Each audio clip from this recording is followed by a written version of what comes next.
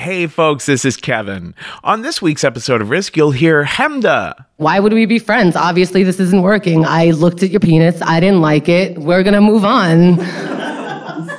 That and more. But before that, folks, there is a book that has come to mean so much to me in the past couple of years. It just never ceases to amaze me how much wisdom and support are between this book's covers.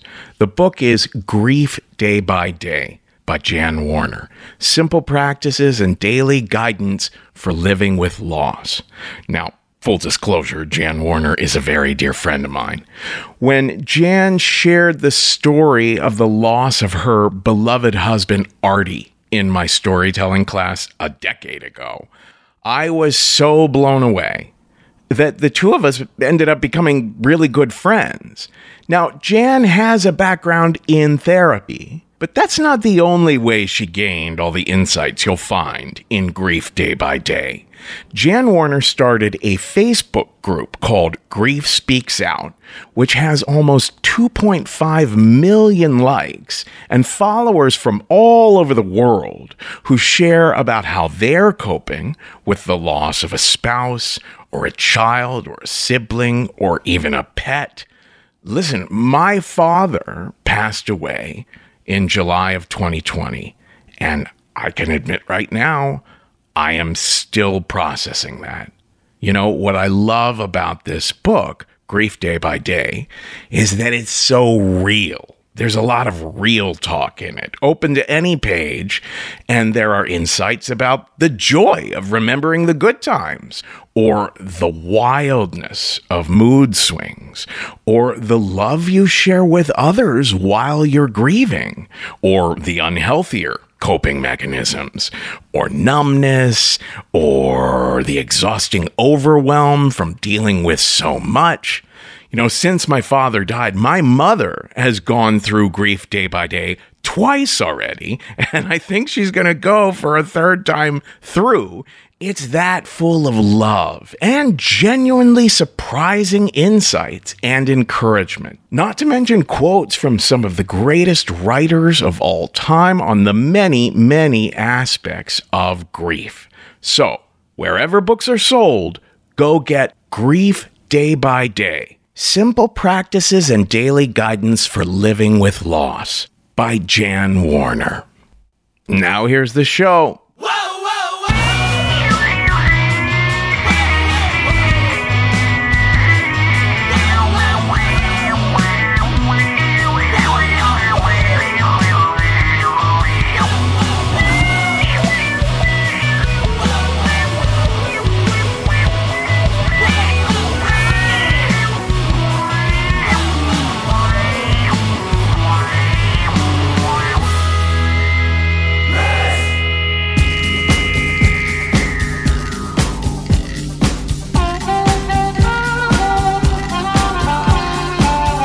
Hello, kids. This is Risk, the show where people tell true stories they never thought they'd dare to share. I'm Kevin Allison. This is R.L. Burnside behind me now. And hey, I don't know if you follow us on any of our socials. If you do, we're at Risk Show, anywhere you can think of. But you might have seen that we are announcing there's a special page of our website now for anyone who's interested in pitching us a winter holiday story. There's a 1-minute video I made about it on the Risk YouTube channel, but also if you just go to risk-show.com/holiday stories. Everything you need to know is there, and that includes anyone you know. Anyone you know can go over there to risk-show.com/holiday stories and learn how to pitch us a story over there. These are stories that can be about Thanksgiving, Hanukkah, Christmas, Kwanzaa, the solstice, New Year's, any of that. Maybe even Black Friday, or just stories that are very much about winter itself. Get on over there and tell everyone you know to get on over there. risk-show.com/holiday stories.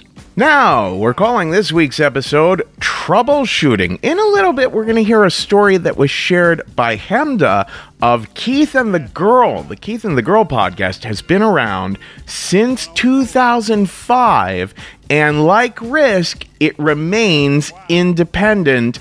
I am so impressed and proud of them. Now, this story that Hemda told was shared at the 2014 Los Angeles Podfest.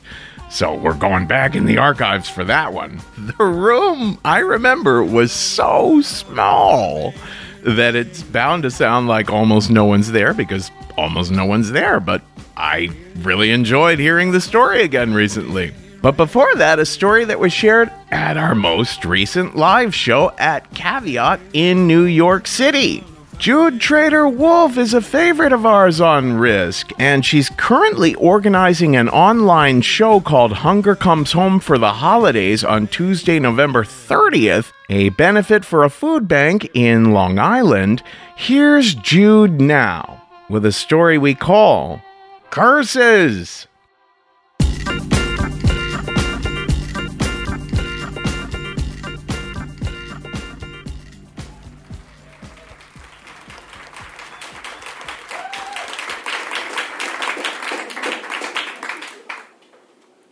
So I'm in this sketchy, creepy neighborhood in downtown Newark, New Jersey, that is a gauntlet between the hospital, where I work as a therapist on the psych unit, and a deli that has these fantastic chicken salad sandwiches. And I would never be in this neighborhood that is always isolated and kind of spooky by myself, except I really want one of those sandwiches. And next week, I start a new job in Manhattan. My dream job. It is 7 years of study and doing free internships and shitty jobs just to get good references. And I want to be moving toward that job with excitement and confidence.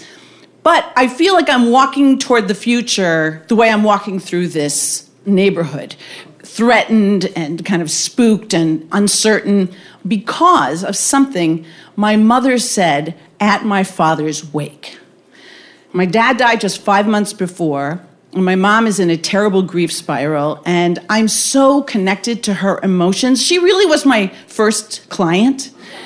She's a person that doesn't have much control over her emotions. She leaned on me a lot. Think Blanche Dubois. If Blanche Dubois raised 8 kids on a farm in Wisconsin, that's my mother. And I really feel for everything she's going through. At the wake, she said, "There's a lot of lonely nights ahead for me.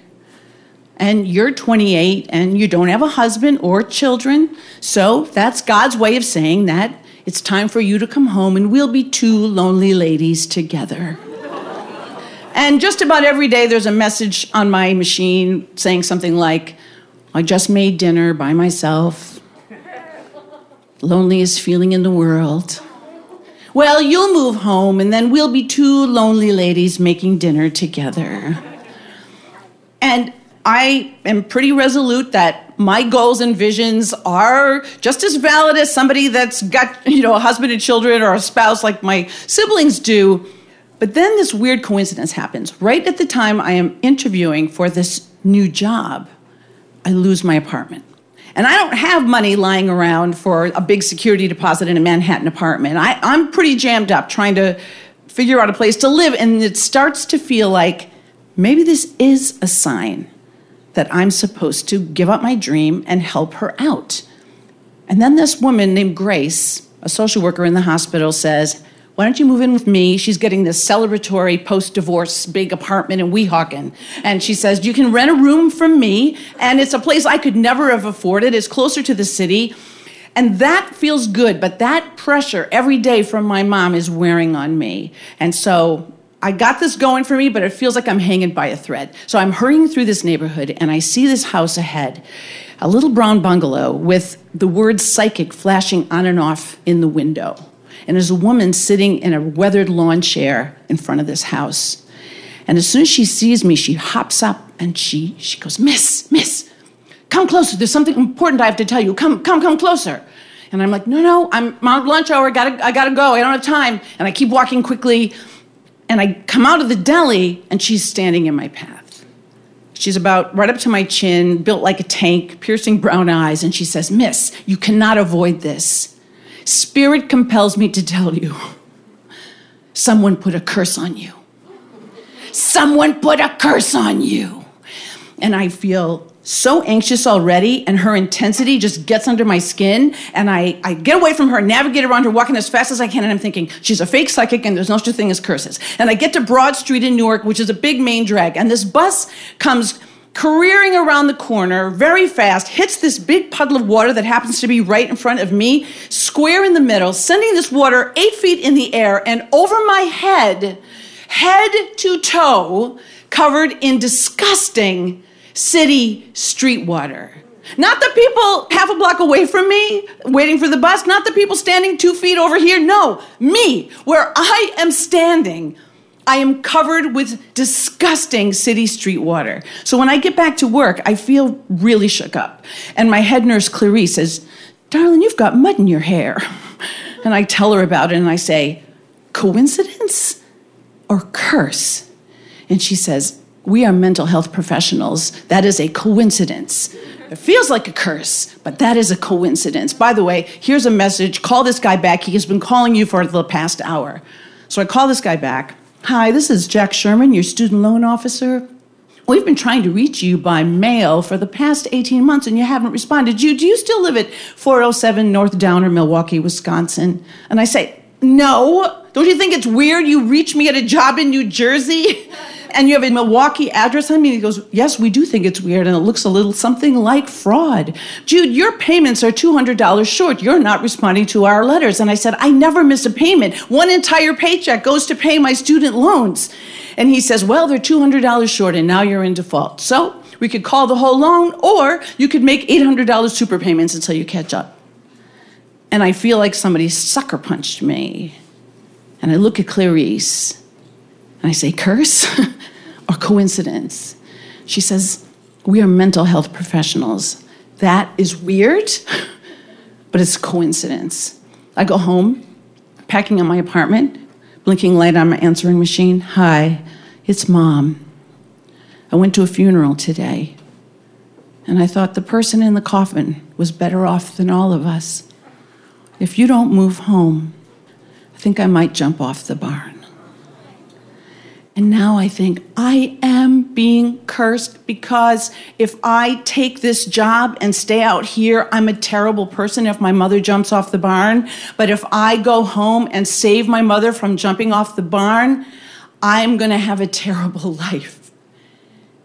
There's another message on machine. "Hi, it's Grace.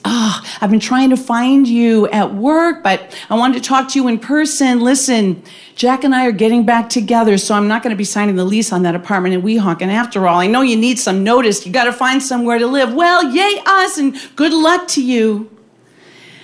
And now I feel the bottom has dropped out of any doubts that I'm in big trouble because I have nowhere to put all this stuff in 3 days.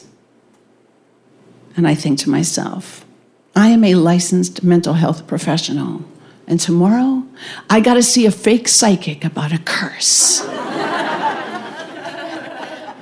And I go to see her. I feel like, wearing sunglasses and a hat. I can't believe I'm going to this woman's house. And she's sitting outside in her weathered lawn chair. And she's like, come. Yes, I knew you'd come. Yeah, I knew you'd come. Spirit compels me. And I go in and I say, "What did you do to me?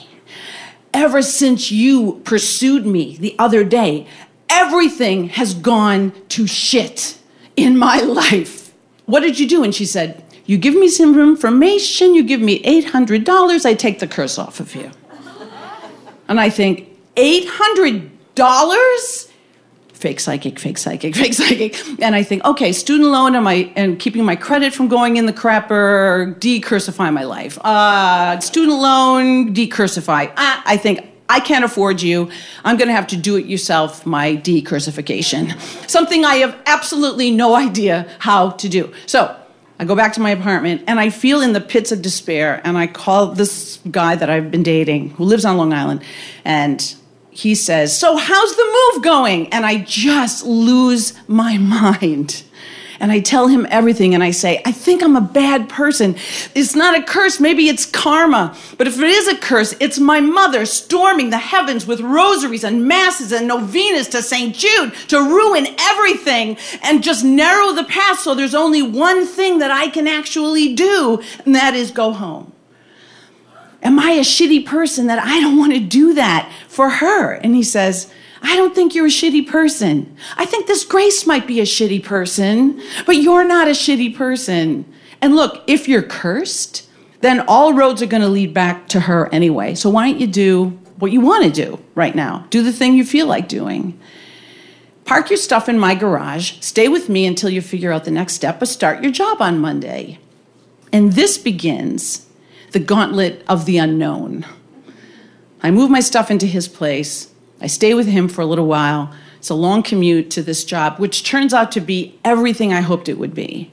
And I want to hold my own, but I meet somebody there that needs a cat sitter for a month, so I do that. I'm making these big payments to my student loans, so it takes a while to save up money for a place or to get a roommate or something, and then somebody needs a sublet, and somebody else needs a house sitter, and I go from person to person to person in this kind of network of human kindness, of human connection, of people I didn't know existed at the beginning of this journey, until I land at an apartment 2 blocks from my new job.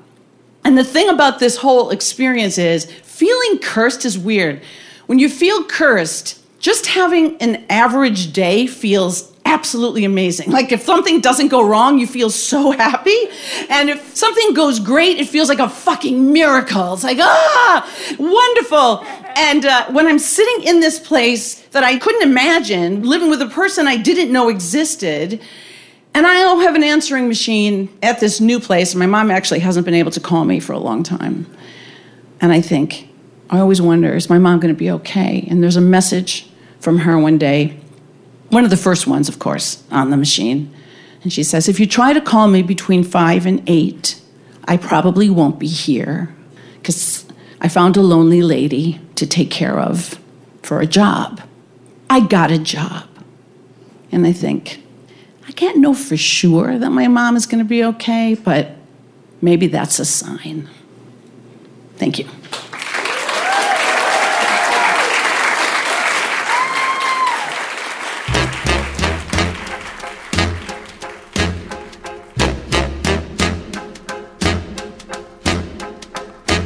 Put a spell on you. What? But why? Because you're mine. Oh, I forgot all about that. I have a very disorganized mind. Stop the things you do. Stop the... Wait. Like podcasting? What's up? What? I ain't lying. Oh, no. Let's breathe in serenity. Yeah! I can't stand. What? What? No running around. So sue me. I like jogging. I can't stand. Well, I know how bunions can be. No, put me down. Would never. I've always thought the world of you. I put a spell on you. Oh, right. From before. But what was the reason again? Because you're mine. Right. Oh dear.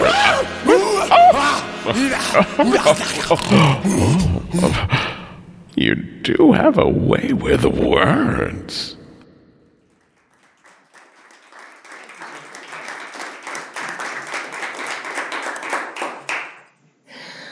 When I was 15, my parents took us to the Catskills. And when I arrived, when I hung out, it really just became this stereotypical thing. I don't know if a lot of you know what the Catskills is. It's like where city Jews go. It's about 2.5 hours up, where they go to vacation in Kvetch. So I'm there, and right away, old Jewish grandmothers come up to me, and I'm by myself, and they start having me look through their grandson's pictures. And I pretended so hard to be so insulted, like that's not the way it works. I could find my own man, all this kind of stuff. But I was so thrilled because I had never done anything before in my life sexually. I hadn't kissed anyone. I hadn't been asked out really. I was only getting, attention from like random whistles on the street. And I was 15 years old and I felt so behind. I felt like I was the only 15-year-old who had never done anything sexually, never held a hand, never hugged, all kinds of weirdly or whatever. And I was, you know what I mean. And I was craving it so badly, and I really thought this would just be forever. And my parents were no better. They were like, you got your period 4 years ago. I don't know what's happening. They were Middle Eastern, very traditional people, and I had 3 years to get it together and get my fertility on the run. It was time to go. So everyone's on the same page. We're all trying to hook me up with someone. It was the original Match.com. There was no luck there. I don't know if their grandsons weren't there or it just wasn't clicking, but I did click with someone. And by click, I just meant someone was willing to talk to me by the pool. His name was Jim. And he started hanging out with me. And he was tall. He was 6'2". He was filled out for a 15-year-old. He was very handsome. There was no denying. He looked like a prince. And I felt nothing. Nothing was happening down there. And I was wet constantly as a teenager. And just nothing was waking up. And he asked me to go for a walk. And I know that means go for a walk, find somewhere to make out, that no old people are watching, and let's do this. And I felt nothing. And I said, yes, absolutely. Because I just wanted to do something. I thought maybe it would just kick in when my tongue got in his mouth or something. Something must have happened. It was happening for everybody else. This guy looked good. So we walked, we found a place behind some bushes, and we sat down, and we made out, and here it was my first kiss, and I knew it was coming. It was still very awkward, and it was the worst. It was exactly what you think a 15-year-old kiss would be, except I was 15 and I didn't know that. And so it was blah, blah, blah, blah, really, and just all in my mouth, and he's tall, and I'm like, what is happening? Oh my God.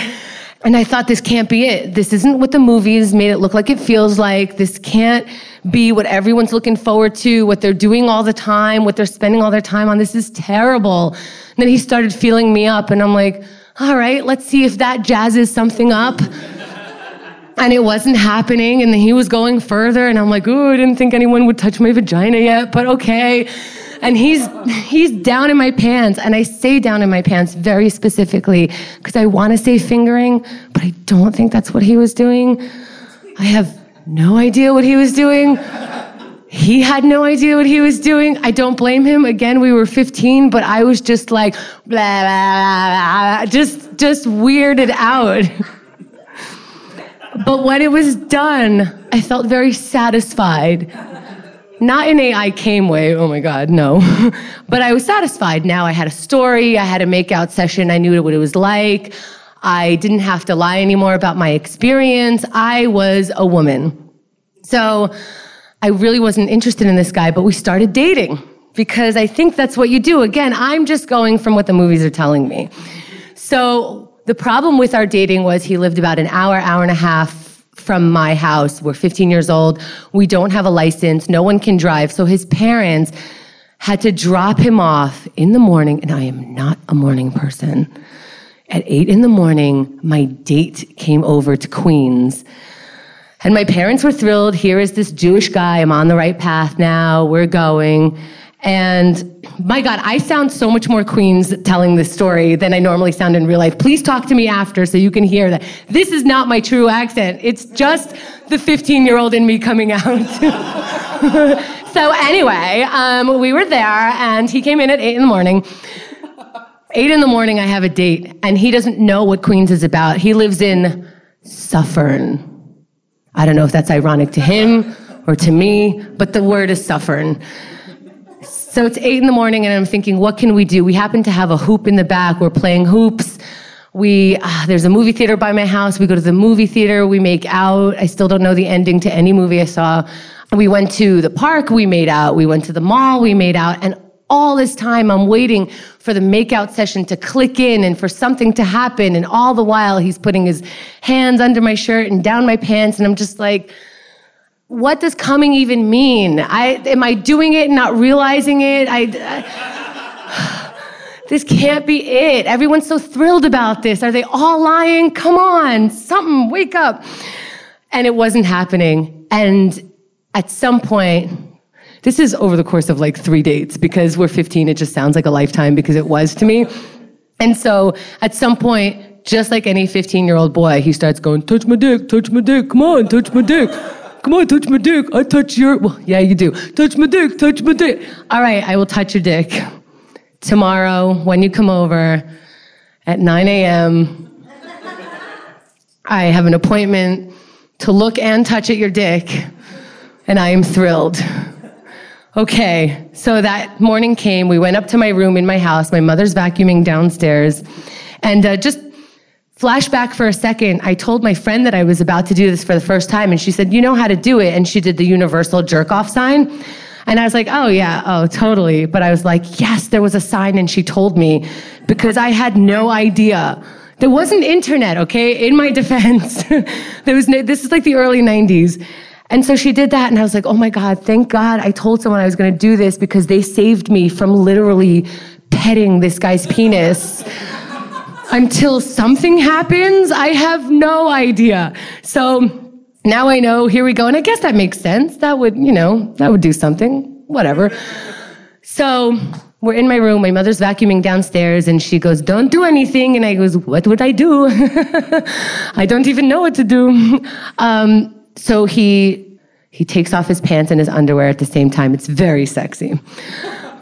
And he sits on my bed, and he lays back, and his feet are touching the floor. So all I have is like penis, like it's some sort of like compass. And he's laying back and he's not looking. And I'm like, here we go. I swallow, not that kind of swallow. We're not there yet. I wrap my fingers around his penis. By the way, his penis smelled like penis. And it was very confusing. Wrapped my hand around it and started doing the motion, but my face was like, I guess I'm doing the right thing. He did this to me. I'm pretty sure it felt like this. And he can't see me. His eyes are closed. I guess because he's enjoying it. Again, I don't know. And so I keep going. The face stays the whole time. And then he opens his eyes. And I didn't realize you could open your eyes while I masturbate you.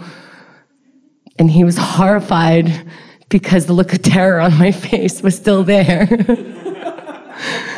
And I felt so bad, but I was kind of glad because he put his pants on and was like, I don't think you want to do this. And I was like, oh, yeah, I want to do it. This is feeling good to me. But it was over. He knew. There was no lube at the time. I didn't even know lube was a thing. I would have spit on it. I would have something. Somebody give me a clue. You guys are so lucky there's the internet. So he pulls his pants up. He complains about blue balling. I just get tired of everything. He leaves my house. We never see each other again, but he was so polite about it. It's true. He called me up to break up with me. Still, I hadn't felt any feelings for him still. If he's listening, you're so nice, and I'm really sorry. And I hope someone's touching your dick now. But, and so he calls me up and he says, I just don't think it's working out. I feel like we're not compatible, blah, blah, blah, da, da, da, nice things, very reasonable, very logical, wonderful. I don't even know if I'm listening because I know it's over. I really don't care. And he says, but let's stay friends. And I said, I don't see how we could be friends. Why? And I don't realize that I'm being Queens, New York, me, like, why would we be friends? Obviously, this isn't working. I looked at your penis. I didn't like it. We're going to move on. I had my experience with you. I am a woman now. Did you not understand what's happening up here? Except I was just like, we can't, I don't know how we can be friends. And he just hung up, all confused. I don't ever know what happened to him. I tried looking him up, but his first and last name is very generic. And then I've been broken up with. And I was so thrilled because I didn't give a shit, and I thought my first breakup would be this horrible, crying, never getting over it thing. But I was like, okay. But I told my best friend's mom, and she saw it as this first breakup. This is a kid, I got to say something amazing here. And she says over the phone, she goes, hey, when one bus leaves, another bus comes like 5 minutes later. And I didn't need consoling, but if I needed consoling, is that what adults do? That was horrible. And then I went downstairs to tell my parents that this isn't happening. You're not going to see the Jew prize anymore. And they were just, what feelings? What do we do with her feelings? And they didn't know what to do. So they go, sweetie, we'll drive you to get a Slurpee if you want. Now, I really liked Slurpees at the time, but they thought I was really upset and were offering me a Slurpee. A Slurpee for a hand job that I didn't like. So I got the Slurpee. And I think it was like a week that I continued to, pretend to be sad about it so I can get more Slurpees. 'Cause I'm not an idiot. There is a happy ending to this story. There is a happy ending. My fiance is very happy with my up and down motions, and I get it every time. Don't worry about me. Thank you.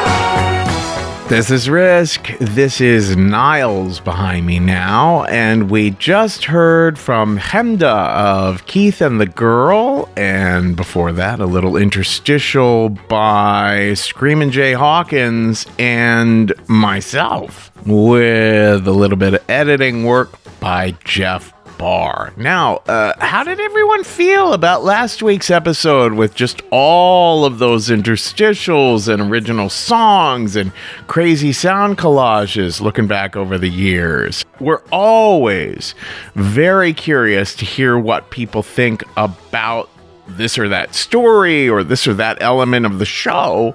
The way we usually hear that is over at the Risk Podcast fans discussion group on Facebook. We also have a subreddit called Risk Podcast. You can leave comments on the listen pages of each episode on our website at risk-show.com, or you can email me directly at kevin@risk-show.com. Folks, on November 17th, the Risk Live show is back at Caveat in New York City. It's 7 p.m. Eastern. It'll be simultaneously live streamed on YouTube. You can get your tickets at risk-show.com/tour. Folks, if you like good old-fashioned true crime mysteries, if you like stories where you feel like you're a detective finding clues, June's Journey is the name of this new game that you can play on your iPhone or your Android. You are uncovering the mystery of June's sister's murder. It's this well-to-do family in the 1920s living in a Great Gatsby-like mansion. Each scene uncovers new aspects of the story. Some parts are in New York, some parts are in Paris. There's all kinds of objects you're finding and trying to assess whether they're meaningful or not. You collect information, filling out your own photo album, and you're keeping track of all the characters. There's romance, there's scandalous family secrets. It feels like a really fun play or movie. And I've only made it through like 5 scenes, but I am told you could crack the case. All you need is an internet connection and downloading on iOS or Android. So discover your inner detective when you download June's Journey for free today on iOS and Android. Our final story on this week's episode comes to us from Brad Lawrence, a very beloved member of our team. Brad is one of our story coaches. Actually, he wears a lot of hats around here. He hosted that show at Caveat in October because I got a weird COVID notification from the government on my phone only minutes before the show was about to start, so I couldn't host the show that night. Brad jumped up, hosted the show, and told this incredible story. So here is Brad Lawrence now with the story we call Chase Sequence.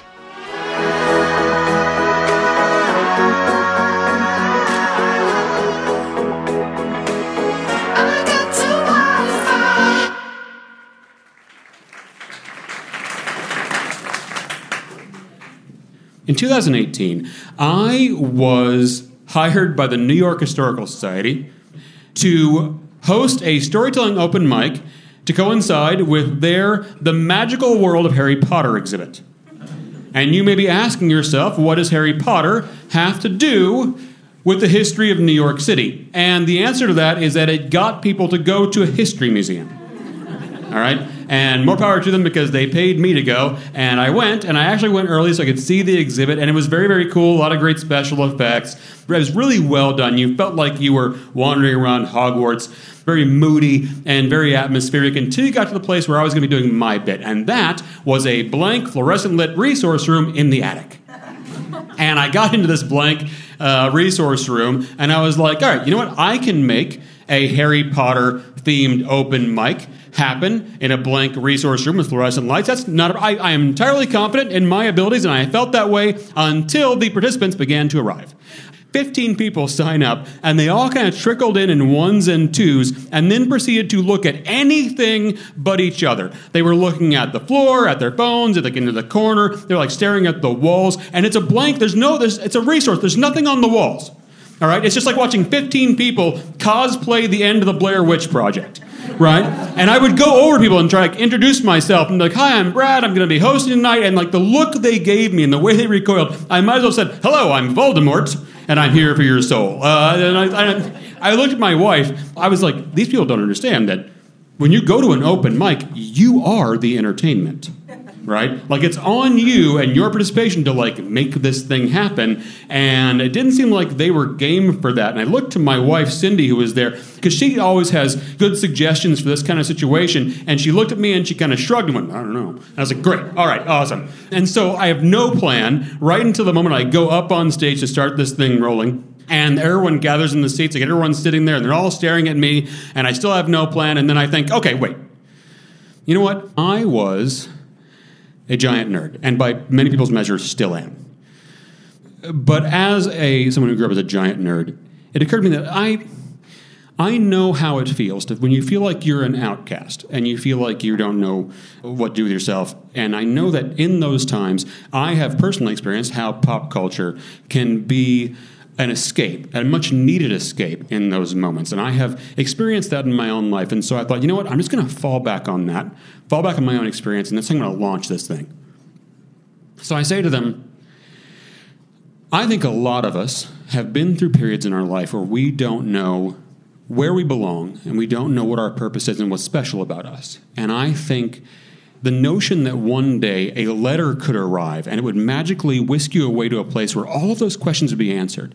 And you would have the support of these like noble characters who would help you upon this journey of self-discovery. And you would get that answer. You'd find out what was special about you and what your purpose was and what you had to contribute to the world. I think a story like that can feel like safe harbor when you are uncertain. And so, do any of you have a story about where you were in your life when you encountered Harry Potter? And there is this 17-year-old goth muppet in the front row, staring at the tips of her Doc Martens, and she raises her pale little white hand, and I'm like, great, come on up. And she comes up, and she says, I found Harry Potter when I was 11 years old, and I have read the entire series 13 times through, and now I'm halfway through my 14th time. And even like the other Harry Potter nerds were like, that's a lot of Harry Potter. But then she says, 6th grade was a really hard year. And everybody in the room, including my wife and I, we all nod. 2 hours later, this is an entirely different group of people. Like, these people who came in like 1s and 2s, they are leaving this thing in groups of 4 and 5. And they are now, like, chatting and talking to one another, and they're laughing, and they're exchanging email addresses and phone numbers, and they're joining one another's online Harry Potter fan groups. They're leaving as friends. And, like, every single person, I thought, no one was going to come up and tell a story. Every single one of them came up and talked about Harry Potter and talked, more importantly, about their lives. And now they're all leaving as this big group of friends. And I looked at my wife and I was like, I think I did it. And she was like, you did it. And I looked at the person who hired me. I was like, I think we did it. And he was like, we did it. And it just felt like bringing these people together and bringing them out and like giving them this evening felt like a huge victory for me. And so my wife and I, we went and did what you do when you have a victory. We had tacos. And the tacos were good for the West 70s. And so, like, some mediocre tacos and 3 beers later, we're leaving the taco place, heading to the subway, and we're still kind of walking on air about what a good evening it was and how great that felt. And we're heading to the 72nd Street subway entrance. It's a big plaza there and a kiosk over the turnstiles.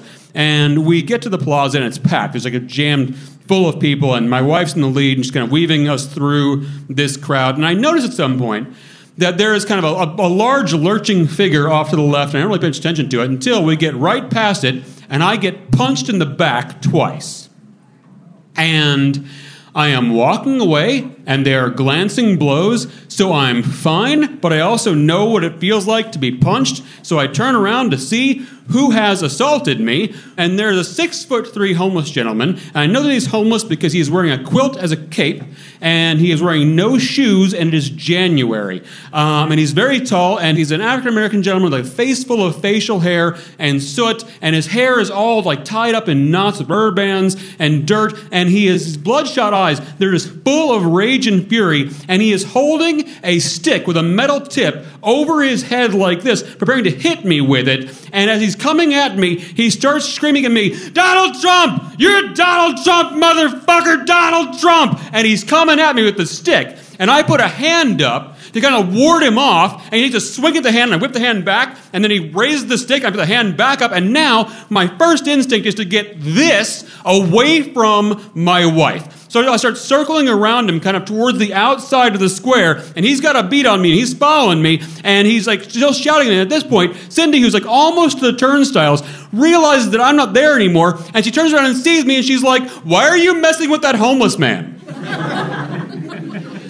And I'm like, because he has punched me twice, and now he's trying to hit me with a stick. I'm afraid to turn my back on him. And she's like, really? I'm like, yes. And he's still like trying to get a beat on me and trying to hit me with a stick. And he's still shouting about me being Donald Trump. And the thing is, like, I want to say to the guy, look, man, I'm with her. I voted Hillary. But I don't think he's going to hear that, right? I think like all this guy has is that what he knows is that a demon has been unleashed upon the nation. And that demon is tall and fair-haired and white, and I fit the profile. Right? And so now he's going to do what any good American would do when confronted with a demon. He's going to hit it in the head with a stick. And the thing is, like, I don't disagree with this guy's politics. I'm fucking on board, man. The problem is I'm not Donald Trump.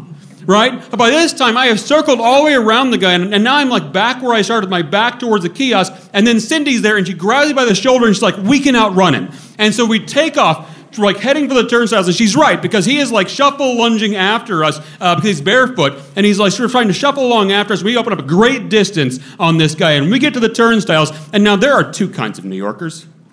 The first kind of New Yorker is the kind who knows that they're going to ride the subway. And so 3 blocks before they get to the subway, they have their subway pass in their hand. I am the first kind of New Yorker. My beloved wife is the second kind of New Yorker.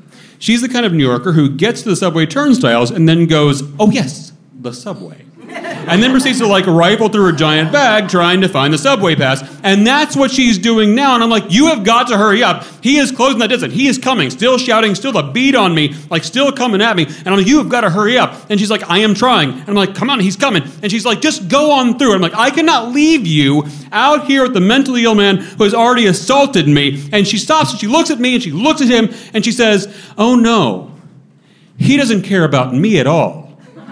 He only has eyes for you. And with that, as if to prove her point, she takes 3 big steps to the left, and he does not even glance her direction.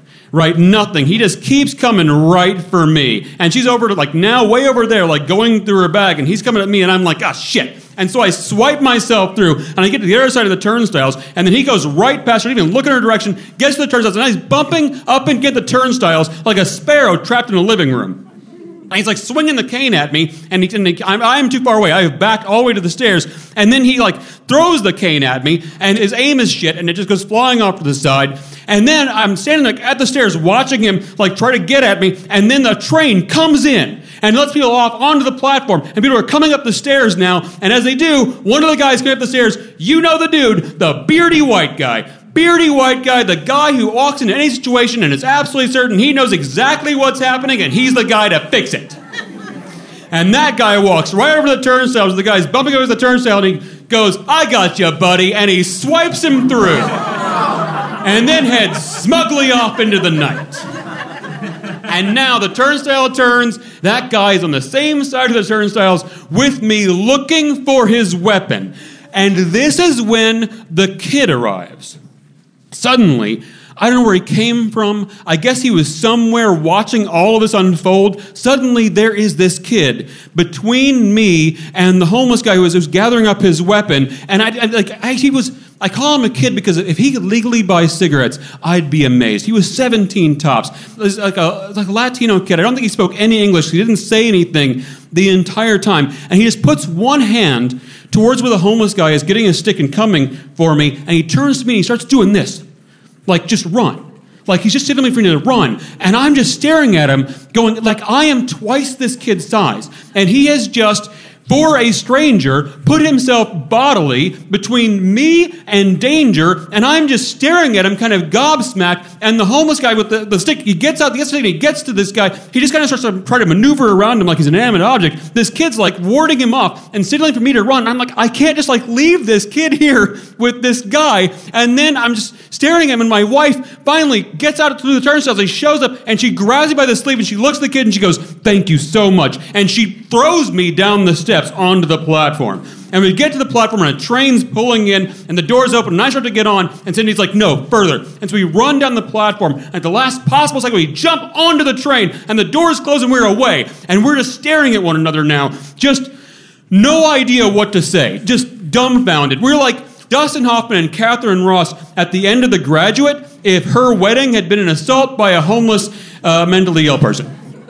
And we're just staring at one another, and we get to 42nd Street, and we have to transfer to the N train, and we get off onto the platform, and we're just like too stupid to like figure out our way around anything. We're like looking around, and we're standing there, and then we hear, Donald Trump, motherfucker! He had made the train! And we turn around, we're like, shit! And we just like run for the nearest stairwell. It is, of course, a dead end. And we turn back around, go back to the platform. You Donald Trump, motherfucker! And I'm like, shit! And then another train, an express train, pulls in. And we jump onto the express train. And the doors close, and we are off. We spend the entire ride back to Brooklyn, wondering if, like, when we get off in Brooklyn, are we going to get off and I'm just going to hit in the head with a stick, and that's going to be the end of the evening and me. And we get to Brooklyn, the doors open, nothing happens. He didn't make that train. We got home safe, and we never saw that guy again. But in the intervening 3 years, I have thought about that night a lot, trying to make some kind of sense out of all the things that happened in that night. And I'm still kind of a long way from doing that, I guess. I'm going to give you the best I've come up with so far. And that's that I encountered 3 kinds of people that night. And the first kind were the people that I could help. And that was that group of Harry Potter people at the open mic. And like that event, no matter what else happened that night, I look back on that and it fills me full of warmth and joy that event went so well and those people all walked out of there as friends. And I have done workshops for C-suite executives in Madrid and like conventions of 400 people, and those 15 people still feel like the greatest victory to me. I still love that night and think back on that so fondly. And those are the people I could help. And then there was the guy who tried to hit me in the head with a stick. And I just think about him, and I just think about like this. Here's this guy who is mentally ill, and he is vulnerable, and he is on the edges of a society that has just had hatred and division and racism and cruelty just washing off of it in sheets for the 4 years leading up to that moment. It's just been coming off, and he's been standing on the edges of our society, just this sponge, absorbing it all and trying to make sense of a world that seems like it's falling apart, even to those of us who are the most even-keeled. And I guess this was the sense he could make of it. And I could not help that guy. He was the one I could not help. He was beyond me. But then there's the person who tried to help me.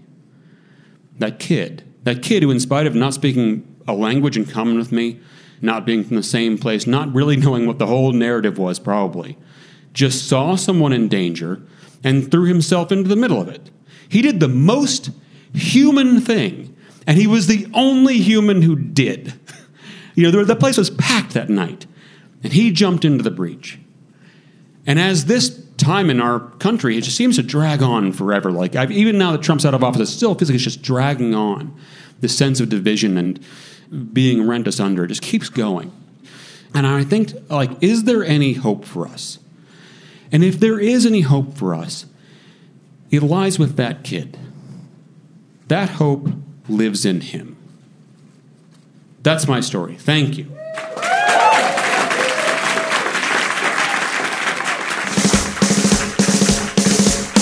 That's great. It starts with an earthquake, birds and snakes, an airplane, and Lenny Bruce is not afraid. I have a hurricane. Listen to yourself. Churn world serves its own needs. Dummy serve your own needs. Beat it up an ox, speak, grunt, no strength. The ladder starts to clatter with fear. Bite down, high wire and a fire. Represented 7 games in a government for hire and a combat site. Left to us are coming in a hurry with the furies breathing down your neck. Team by team reporters babble Trump, tether crop. Look at that, no pain. Fine, then, overflow. Population common food, but it'll do. Save yourself, serve yourself. World serves its own needs. Listen to your heart, breathe. Dummy with the rapture and the reverend and the right. You patriotic, slam, fight, bright light, feeling pretty sight. It's the end of the world as we know it. It's the end of the world as we know it.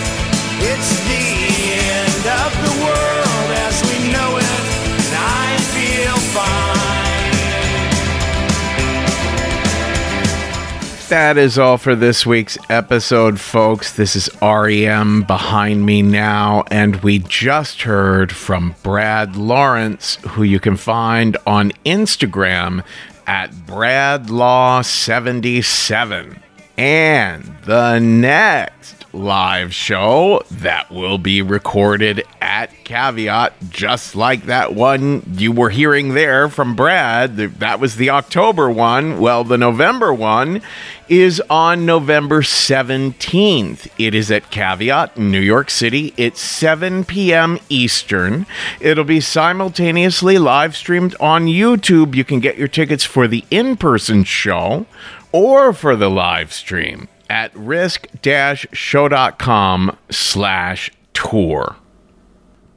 Folks, did you know that you can hire me personally for storytelling training or, creativity coaching over at kevinallison.com. I've helped folks prepare their memoirs, their solo shows, new podcasts, projects, wedding toast, stories to share in job interviews, personal essays for applications for things.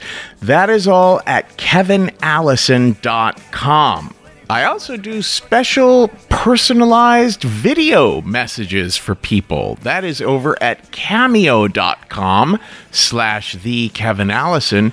You can follow Risk on our socials on Twitter, Instagram, and Facebook. We're at Risk Show.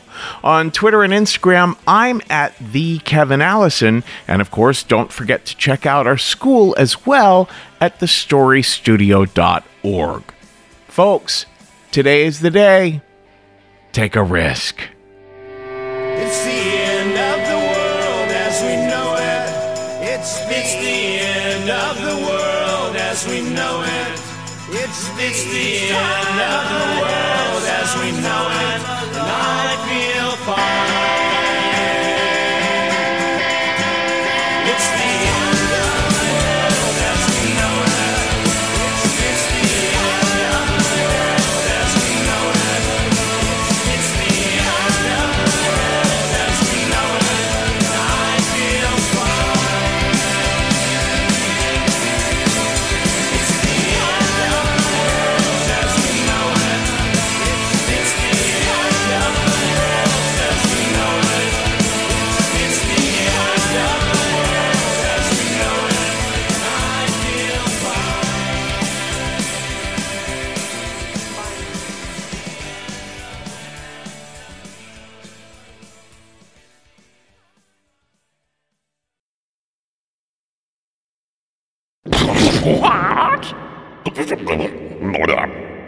What? Oh!